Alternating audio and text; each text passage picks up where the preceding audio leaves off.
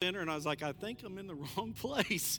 And so at least I hoped I was. I thought I might need to be setting up chairs. I didn't know. So that was good. But it's great to be here with you. Misael got called away, so he's not here. I am not Misael Gonzalez, if you didn't know. Just letting you know. I know we look alike. We're kind of like twins, but no, not me. So, but it's a privilege and honor to be with you today. Are you guys getting to continue to read through the Bible? Are you still getting to enjoy that? And I hope it's a privilege and just a great blessing for you to get to do that. That's a blessing for us, I know. And as we do that, even on our Sunday mornings, a lot of times we're covering a passage that we've read that week. This week happens to be a little different because you're going to read this passage this next week. I talked to Chris Wall briefly, and he said, I don't know what I was thinking and why we're going to do Ezekiel 33 today, which you'll read next week in your daily reading. And then we're also going to be in Revelation 20, which you'll read next week. But you know what? I think it's God's plan as we look at this. This was a very difficult passage. And for me, it's been a lot of soul searching on my own part. And so I want to encourage you as we do that. We'll jump into that part of it. So let me pray for us. And we're just going to jump right into Ezekiel 33. So, Father, we come before you again, and we thank you, Lord. Thank you for an opportunity to gather together. I thank you for a place like this where we can meet. I thank you for each of these here. I pray your blessings over them. And, Lord, I pray even now you'd continue to prepare our hearts and our minds to receive the truth of your word, and that the truth of your word is what would fall on fertile ground in our hearts. Pray that you'd lead and guide us. Just correct us, show us where we need to make adjustment, strengthen us, encourage us, prepare us as we go out to be your hands and feet, to represent you in our communities, in our workplaces, our families, wherever you lead us. Just use us in that way. I pray you would be glorified and honored through the reading of your word, and we lift it to you in Jesus' name. Amen. Okay, so, hey, we're going to be in Ezekiel chapter 33. I'm going to get to that here in just a minute, and when we do, I'll ask you to stand if you can, and we'll read through the first 9 verses together. But also, we're going to partake in the Lord's Supper here in a little bit, so we'll do that toward the end of the service. Let me read this passage to you, and then, so if you would stand with me as we, really to honor the reading of God's Word. I know we have a practice that at the end of it we say this is the word of the Lord, and if you want to say praise be to God, that would be great because it's to his glory and honor anyway. So I'm going to read this passage, Ezekiel 33, starting in verse 1. The word of the Lord came to me, Son of man, speak to your people and say to them, if I bring the sword upon the land, and the people of the land take a man from among them and make him their watchman, and if he sees the sword coming upon the land and blows the trumpet and warns the people, then if anyone who hears the sound of the trumpet does not take warning, the sword comes and takes him away. His blood shall be upon his own head. He heard the sound of the trumpet, and did not take warning. His blood shall be upon himself. But if he had taken warning, he would have saved his life. But if the watchman sees the sword coming and does not blow the trumpet, so that the people are not warned, and the sword comes and takes any one of them, that person is taken away in his iniquity, but his blood I will require at the watchman's hand. So you, son of man, I have made a watchman for the house of Israel. Whenever you hear a word from my mouth, you shall give them a warning from me. If I say to the wicked, O wicked one, you shall surely die, and you do not speak to warn the wicked to turn from his way, that wicked person shall die in his iniquity, but his blood I will require at your hand. But if you warn the wicked to turn from his way, and he does not turn from his way, that person shall die in his iniquity, but you will have delivered your soul. And this is the word of the Lord. Okay, please be seated, and we'll just jump right in here. So Ezekiel is considered one of the major prophets. What's the difference between a major prophet and a minor prophet is not the message that they're sharing with us. It's really the size of the book. I know that sounds kind of lame, but when you get a couple of these guys together, you think about Jeremiah or Isaiah. Isaiah is a big book here, right? Okay. Anybody here want to take on the challenge of memorizing Isaiah, 66 chapters? I'll cheer you on. Okay, so that would be amazing. Jeremiah, Lamentations, we saw here. We're seeing Ezekiel, and you'll also see Daniel. Those are all considered major prophets. All the rest of them are considered minor prophets, not because of their message, but because of how short the book is. That's why. So there's nothing to diminish them. That's just really how it falls in our Bible. So we see that. Ezekiel is around the time when Jerusalem is being carried off into captivity. There are 3 times that Jerusalem gets carried off into captivity. The first one happens, I'll just get my dates here, around 605 BC, and that's when Daniel gets carried off into captivity. There's another time they come back around 597 BC, and that's when Ezekiel gets carried off. He's probably about 25 years of age. It tells us that he's a priest. So what does that tell us? That he's from the line of Levi, because all the priests come through the line of Levi, and he's also from the line of Aaron. He's not the high priest, so he didn't fall in the first son category across there, but he is a priest, and so he's from the line of Aaron. The last time is around 586 BC when Nebuchadnezzar comes back and he totally destroys Jerusalem, burns it down, tears the temple down, carries off the people in captivity. It says each time they left the poorest of the people in the land, just to really take care of it, to shepherd it, and we'll talk a little bit about that here in a moment. The purpose of the book is to proclaim God's prophecies to the exiles in Babylon. Babylon's about 600 miles northeast of Jerusalem, which is fine, but you have to cross a desert to get to it. So the way they would have to go is they would follow a river up to the north and the east, and then they would follow that river down the Euphrates, and from that would be probably about 900 miles.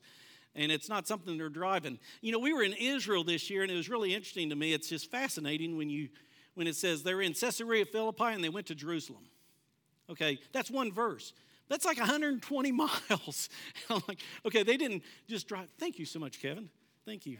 So they didn't drive that. They walked it. You're looking at something that may have taken a week for them to walk. So that's interesting. You think about what happens over that couple of months it took for them to get to Babylon.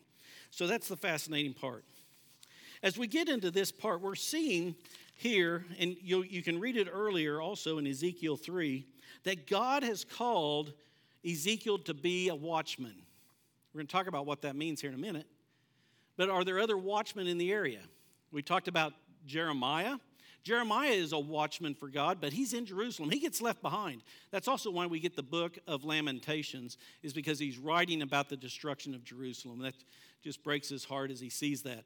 But he stays in the area. Ezekiel is carried to Babylon, and he's writing from Babylon. So Daniel, we see Daniel is also at the same time. They might have known each other. Daniel is in Babylon as well. But Daniel is not considered a watchman. We see a man in Daniel who is a prophet who is faithful to God. Okay, and a lot of his prophecies have to do with end of time things, which is really fascinating. Where what we're dealing with here is really things where Ezekiel is proclaiming, this is what you've done, this is why this judgment's come on you, and this is what you need to do to get it addressed, right? And so you see that point of it. This is where we are today. Okay, so what is a watchman? In the Old Testament, a watchman was someone who would sit on top of the wall, and they would be diligently looking for any danger that was approaching. And that was their job. They see some danger, they had to be vigilant in what they did. They would blow a trumpet, and it would sound an alarm to everybody in the city, hey, there's danger coming, get ready. Doesn't mean you're going to survive it. It just means get ready, be on your best defense, be whatever it is, be ready for the danger that is coming. We see in this passage we just read, verses 4 and 5 and verse 9, what happens when the watchman gives a warning and it's ignored. That they're going to die in their sin, it says. Now, this is talking about physical death, okay, at this point. Most of the time when you're looking at salvation in the Old Testament, it's talking about physical salvations. but it has a parallel with spiritual death as well, spiritual salvation. So we see that here, and that's going to be part of our application today. As a result of not heeding the warning, the residents will die. But it says if the watchman was good if he made the call, he blew the trumpet, he would not be held accountable for their death. Their blood is not on his hands. But you also see in verses 6 and 8 another event. When a bad watchman does not sound a warning or danger, the result is the residents will die and the watchman is held accountable for their death. They didn't do their job. And so we see the difference here between a good watchman and a bad watchman. So how does that apply to us today? I mean, as Christians, are you a watchman? Yes, you are. Okay. Let me answer the question for you. So yes, and this is something I've struggled with is the yes, you are. So what does that mean to us? So as a watchman, what am I supposed to do? Is I'm supposed to be proclaiming the truth of the gospel of Jesus Christ to those around me. I need to be living it out. I got to be setting that example, but I also got to proclaim the truth of who he is, that Jesus died on a cross, he was buried, he rose again on the third day, and because he has conquered sin and death, I can trust in him, and by believing in him, I have eternal life in Jesus Christ my Lord. So that is a simple part of the gospel, right? So just believe in, have faith in, trust in Christ. You know, it's been evident to me, I'm kind of thinking about this, I've heard this before. Some people will go up and they share the gospel and say, what do you got to lose? You know, trust in Christ and you join part of the club. Okay, that's my new definition of easy believism. And what it means is there's a false salvation in that. You know, we have to first recognize our need for a Savior. Do you know that you're a sinner without hope? And if you didn't get to that point, then why do you need a Savior? And the world's the same way. They're like, why do I need a Savior? I'm fine. I got money in my bank account. I'm successful at work, whatever it is. You know, you could go through a list of things. But the fact is, we're all sinners, and we need a Savior. Do you recognize that? And they have to recognize that first. Also, we have a calling on us. As Christians, we've got two things. The Great Commission, Matthew 28. 18 through 20. And it tells us this, and Jesus came and said to them, all authority in heaven and on earth has been given to me. Go therefore and make disciples of all nations, baptizing them in the name of the Father and of the Son and of the Holy Spirit, teaching them to observe all that I have commanded you. And behold, I am with you always to the end of the age. This one kind of raises the bar for us a little bit because it doesn't just say share the gospel. It says make disciples. Now, as believers, when we're making disciples, when we're working with each other, working in our faith, growing our faith together, it can get messy. And you might say, I don't know if I want to jump in on that. But that's what we're called to, is to walk it together. Acts 1:8 is our passage that we use for our missions. And it says, but you will receive power when the Holy Spirit has come upon you, and you will be my witnesses in Jerusalem and in all Judea and Samaria and to the ends of the earth. We say it at our church like this, that we are his witnesses here, there, and everywhere. So wherever you are, it's in your family. Is it in your community, in your workplace, or wherever you go, you are a representative of Jesus Christ. You carry with you and the reflection of Christ. Are you reflecting Christ to those around you? If you are, then I think you're being effective to be a watchman, okay? You're starting there. But you also have to proclaim that. You know, this week, our business, the company I work for, they're actually manning a hole up in Bartlesville at a golf course for United Way. United Way does a lot of good things. They do things that I may not necessarily agree with, but they also do a lot of good things too. But it's a humanitarian effort. You know, as believers, if we're out there doing good things, that's great. But if we don't proclaim the truth of who Jesus Christ is, especially when they ask, I'm a part of disaster relief, and that is huge for us. If someone says, why would you come and cut trees on my property? Why would you bring me a hot meal? Why would you come and clean mud out of my house? That is a slow pitch, okay, is what we would say, across home plate, and you need to knock it out of the park. It needs to be because of what Jesus did for me, and we got to do that. Have I failed at doing that before? I told you this has been a tough passage, and there's times when I'm kind of like, yeah, just glad to be here. I'm the United Way. I became a humanitarian effort, and God did not receive the glory for that. We got to be faithful to represent him well. You are his witnesses either by speaking up and sharing the gospel of Jesus Christ or by remaining silent. How are you representing Jesus Christ to those around you?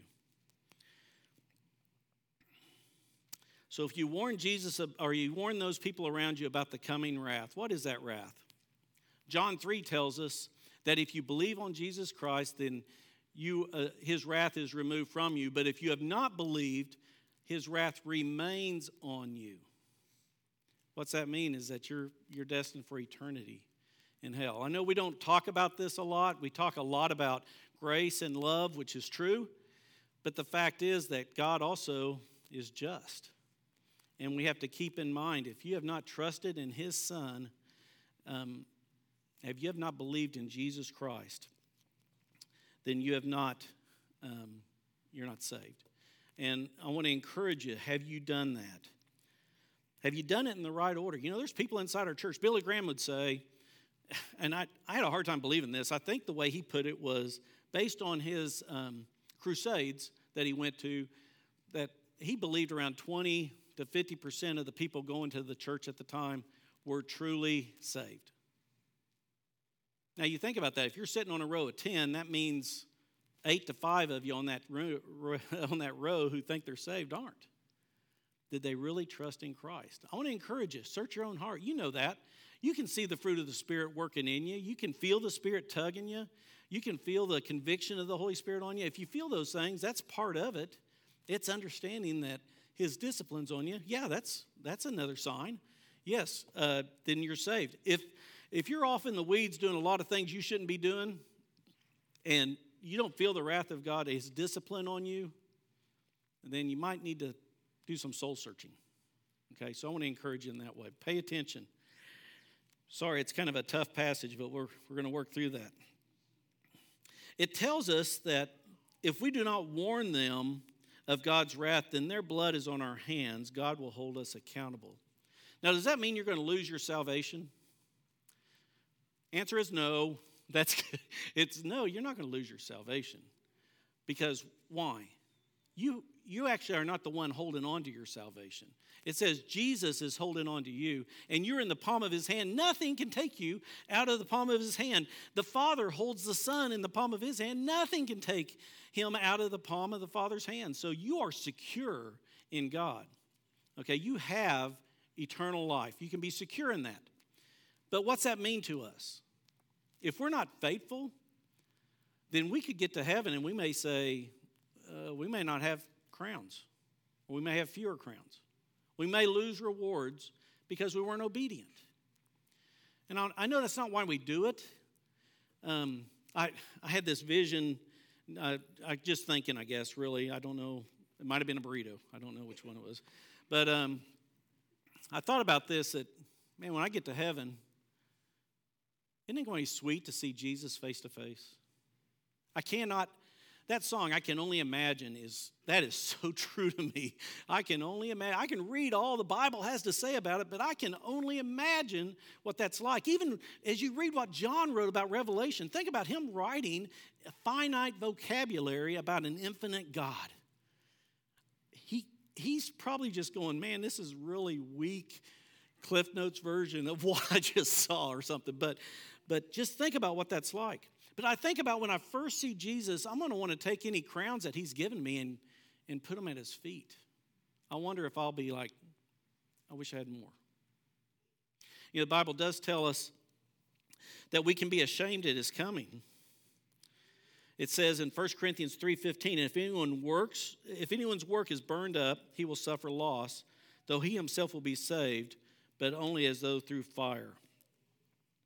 1 John 2:28 says, and now little children abide in him, so that when he appears, we may have confidence and not shrink from him in shame at his coming. So I want you to keep in mind that he's encouraging us, and from this we ought to take from it, is let's live for Christ. Let's live up to the calling he's placed on us. Ephesians 4:1, this is Paul talking. He says, I, therefore, a prisoner of the Lord, urge you to walk in a manner worthy of the calling to which you have been called.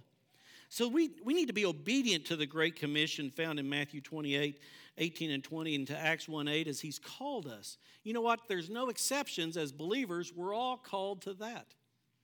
Now, some people are a lot more evangelistic. I'm looking at my brother Dale over here, and this guy, I don't think he has a lost fence post on his property. I think he's saved them, he won them all to Christ. So, sorry, just making fun of you for a second, Dale. but that guy witnesses to everybody, right? Maybe you're not as comfortable doing that. But you know, there are people that watch you every day. Are you representing Christ? People come and ask you, are you sharing Christ with them when they ask you? I bet you could ask Dale. I bet he'd give us the testimony. Every time he shares the gospel, he's probably got butterflies. He's a little nervous. That's just because that's his flesh, who doesn't like it necessarily, but his spirit inside of him is just welling up, coming out of him. Isn't that a blessing? The world doesn't want to hear it, but it is the good news. Has God prompted you to share the good news with someone specific? Has God laid anybody's name on your heart? If he hasn't, I'd ask you, just pray. Lord, is there someone I need to have a divine appointment with today? Maybe, I think that's a prayer he'll answer pretty quick. You might want to be serious when you pray it, because I think it'll happen. Are you prepared to share the gospel? You know what? A lot of people will say, I can't share the gospel because I don't know the Bible well enough. Well, I would say, first off, your enemy, Satan, knows the Bible really, really well. I don't think you can know it as well as he does. But you can hide his word in your heart, and it will come up out of you. I would encourage you to tell your story. The gospel is a real simple deal, and just share that part of it, right? Tell your story. Okay. As we get into some other things, maybe God has even prompted you to go help someone, that next door neighbor, or whatever it is, whatever God has called you to do, be obedient to him. Just do it, and then be faithful when they ask the question. In disaster relief, that's a big one for us. We don't require people to listen to us when we're out serving. We don't require, hey, listen, if you'll listen to my story first, then we'll come and clean your house up. That's not what we do. We go do the work. We call it being the hands and feet of Jesus. And then from there, if they ask, we want to share the gospel. Now, we try to prepare. And the way we prepare is we have a guy with us that his single focus is looking for those opportunities. We have Bibles on our trailers that we drive around with, because you're going to come across people in Tulsa, Oklahoma, that don't have a Bible in their house. And man, if you can hand them a Bible, that's great. And you get them connected, all sorts of things we can do there. Okay, let me continue on here. In verse 10, it tells us, now as for you, son of man, say to the house of Israel, you have said this, our transgressions and our sins are heavy upon us, and we are wasting away because of them. How then can we survive? Tell them, as I live, the declaration of the Lord God, I take no pleasure in the death of the wicked, but rather that the wicked person should turn from his way and live. Repent, repent for your evil ways. Why will you die, house of Israel? When you see this first statement, it says here, now as for you, son of man, say to the house of Israel, you have said, our transgressions and our sins are heavy on us, and we are wasting away because of them. The ESV puts it this way. They said, thus have you said, surely our transgressions and our sins are upon us, and we rot away because of them. How then can we live?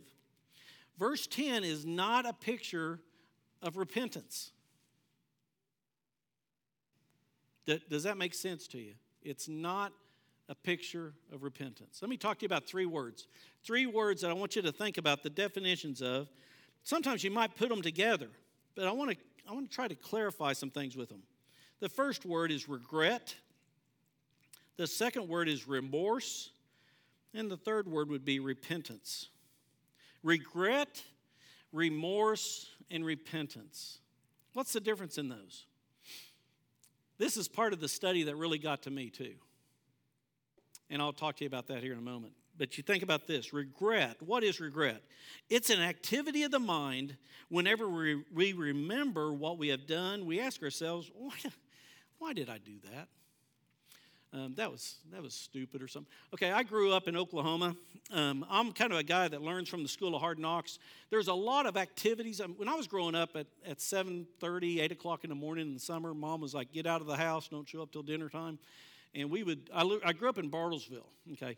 Had the 20-inch bicycle with the banana seats and the high handlebar and the orange flag that flew around in the air. And I remember one day we went from Nowata County to Osage County, drove our 20-inch bicycle, little bicycles back and forth there. Got that done in a day. I thought that was really cool. And I wasn't sore that day, but I was also a lot younger. But the fact is that we would go out and do things like that. I grew up doing things that a lot of times I would be in the midst of it. You know, and I would go, this isn't going to turn out well, right? Normally it was after it was too late, past the point of no return. I had a goal when I was younger. A lot of my friends were getting mini bikes, little 3.5 horsepower motorcycle, has no transmission to it. It's just one speed, hit the gas, it goes. No shock absorbers. And I wanted a mini bike, $198. I had a paper route. I thought, I'm going to save up my money. I'm going to buy a mini bike. I ended up not buying a mini bike. I ended up buying a 90cc Yamaha that had shock absorbers, gears, and went a whole lot faster than my friends could go on their mini bikes, which was really cool.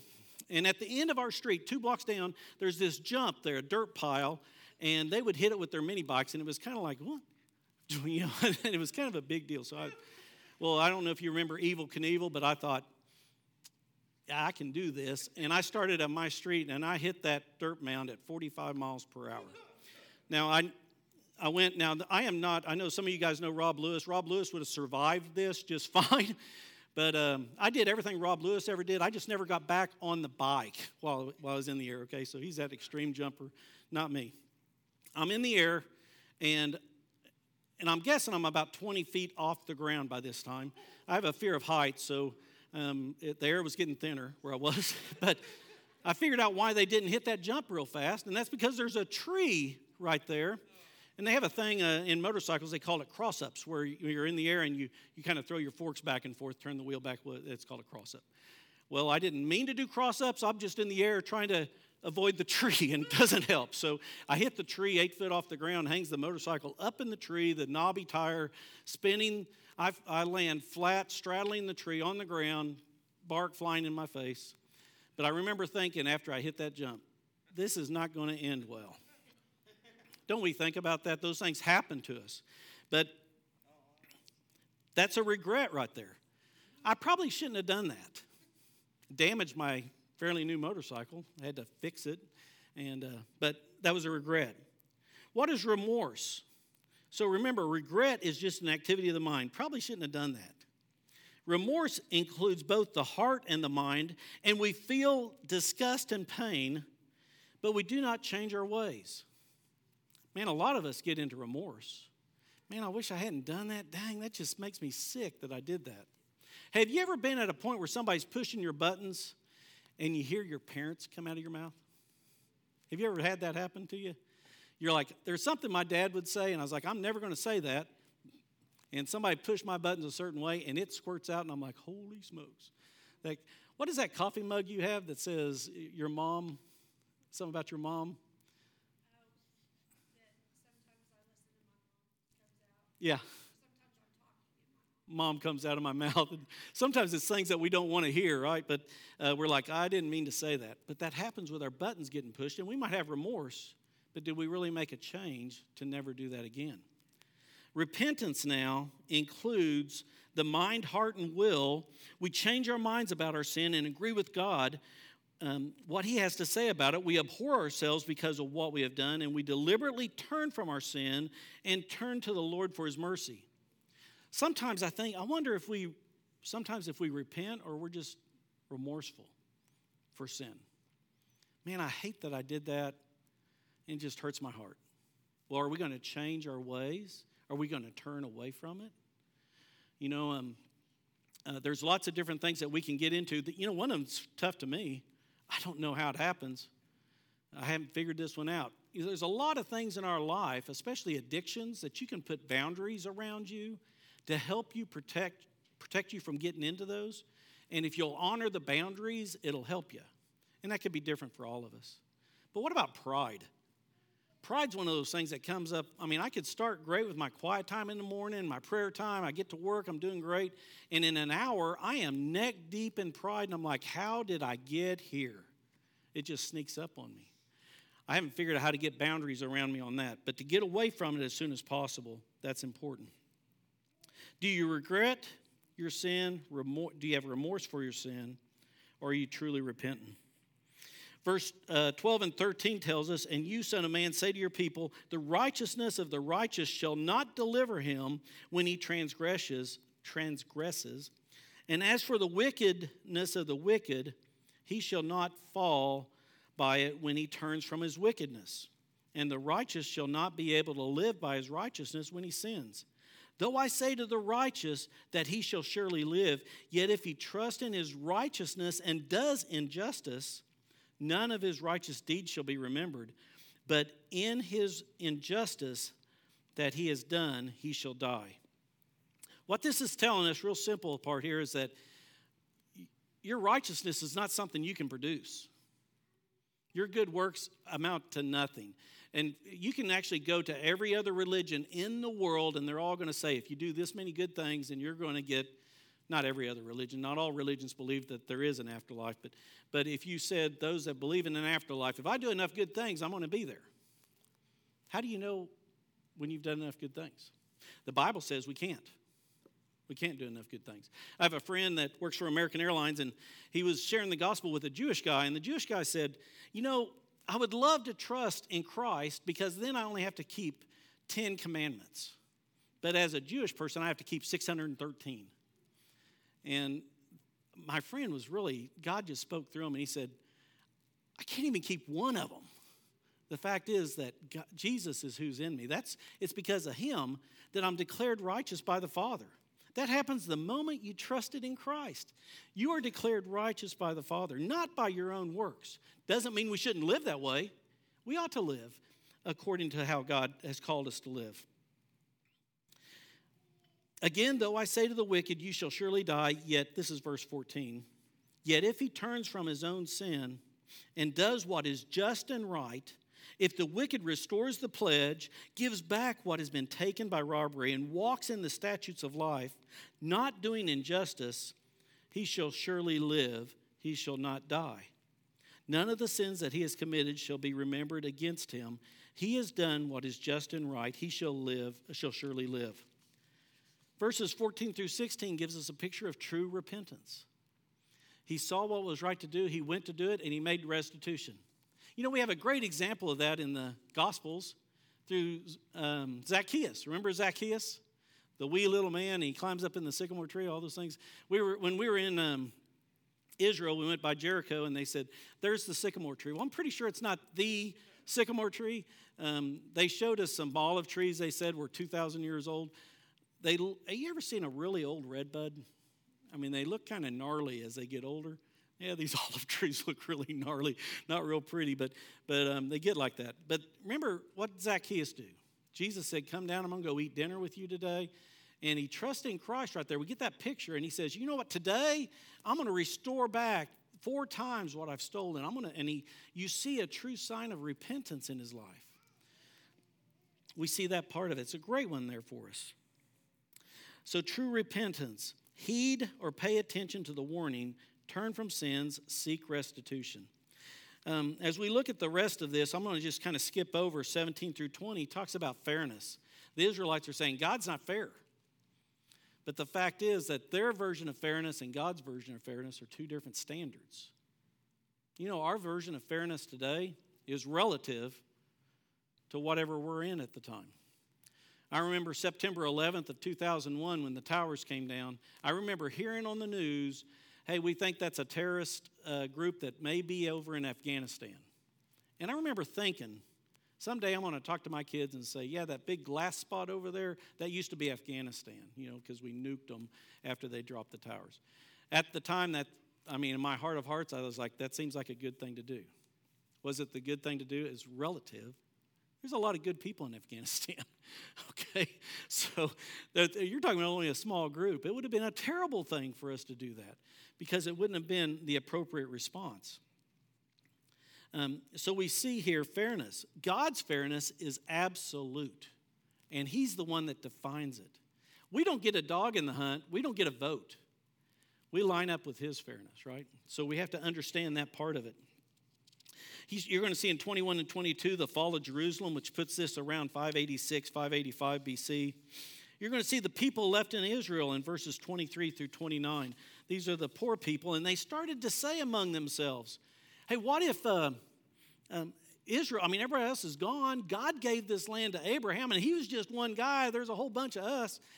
This land's all our land now. We'll take possession of it. But what did God say? Here's what I want you to tell them. For those who are in the city, you're going to die by the sword. For those who are out in the country, you're going to die by wild animals. For those who hide in caves and strongholds, you're going to die by plague and famine. I used to think for a long time the poor people that was left in Jerusalem, they were as far from God as anybody else. And you think about, I thought there might be the remnant. You know who the remnant is? And we see it later in the Old Testament. It's actually those that got carried to Babylon. Who's the ones that come back and rebuild the walls? Who's the one that reestablishes the temple and starts worship again? It's those who were carried off to captivity. God protected a group of them and said, that's the remnant that's coming back. Remnant to come back to the land. The last part of it, it says here in verses 30 and 33, is that, as for you, son of man, your people who talk together, as for you, son of man, your people who talk together about you by the wall and at the doors of the houses say to one another, each to his brother, come and hear what the word is that comes from the Lord. And they come to you as people come, and they sit before you as people, and they hear what you say, but they will not do it. For with lustful talk in their mouths they act. Their heart is set on their gain. And behold, you are to them like one who sings lustful songs with a beautiful voice and plays well on an instrument. For they hear what you say, but they will not do it. When this comes, and come it will, then they will know that a prophet has been among them. Does this passage express repentance? It doesn't. It's an action. Maybe you could think back even some of you who might have been active in church before COVID. Remember when COVID hit and we kind of had to do that distancing thing? Maybe we didn't meet in person for a little bit. Are there people that you're used to seeing here that maybe aren't here today?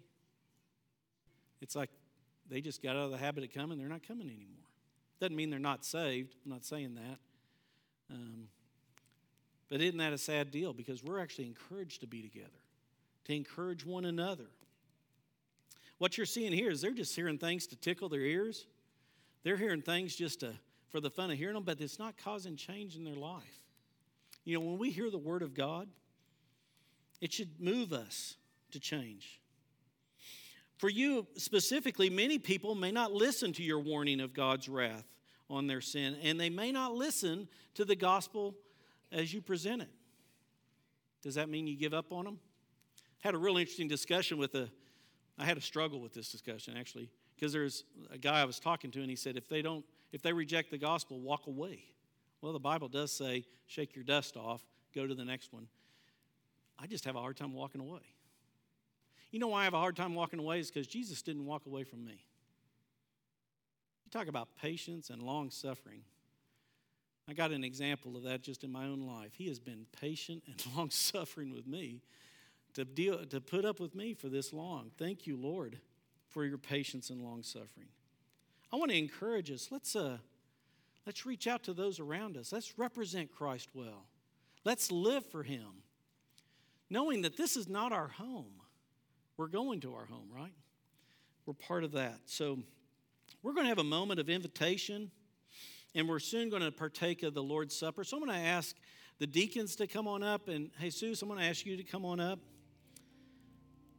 And we're going to just kind of work through this for just a moment. But I want to encourage you, as you hear God's word, is God saying anything to you? It may be something totally different from what we talked about. I pray the Holy Spirit is nudging you some way, has something in mind for you.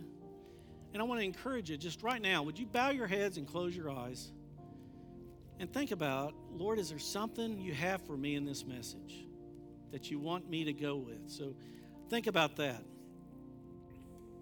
While you're doing that, let me ask you this.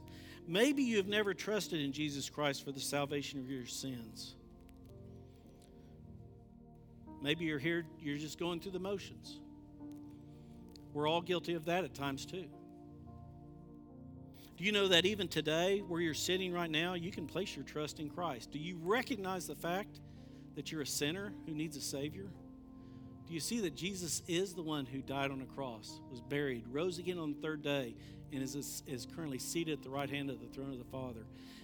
Over 150 times in the New Testament it says, believe in, have faith in, trust in Jesus Christ for salvation. Have you done that? If you haven't and you do recognize your need for a Savior, you can do that right now where you sit. Just by saying, Lord Jesus, I trust in you. I have no other hope. I lay my sin before you. I confess that to you. And I put my trust in you for salvation.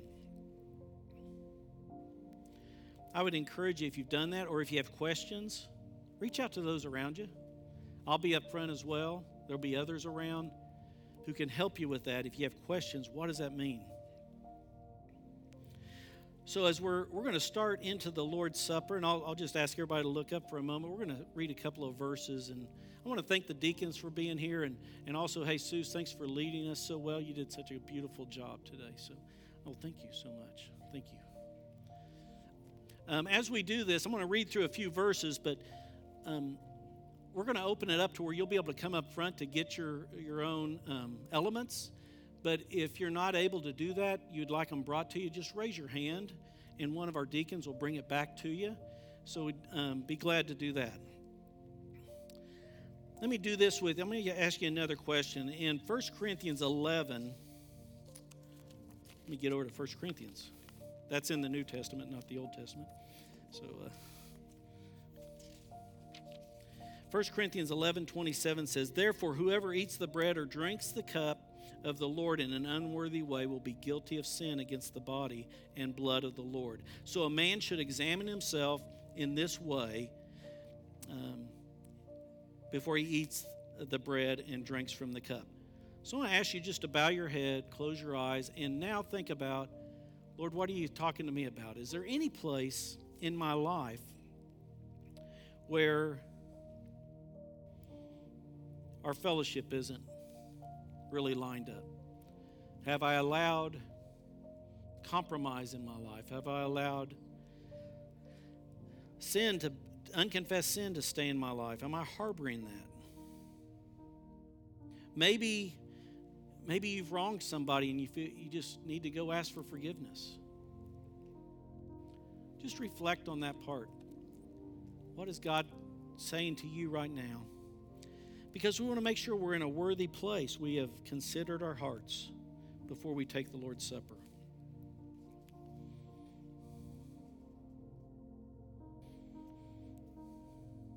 Thank you.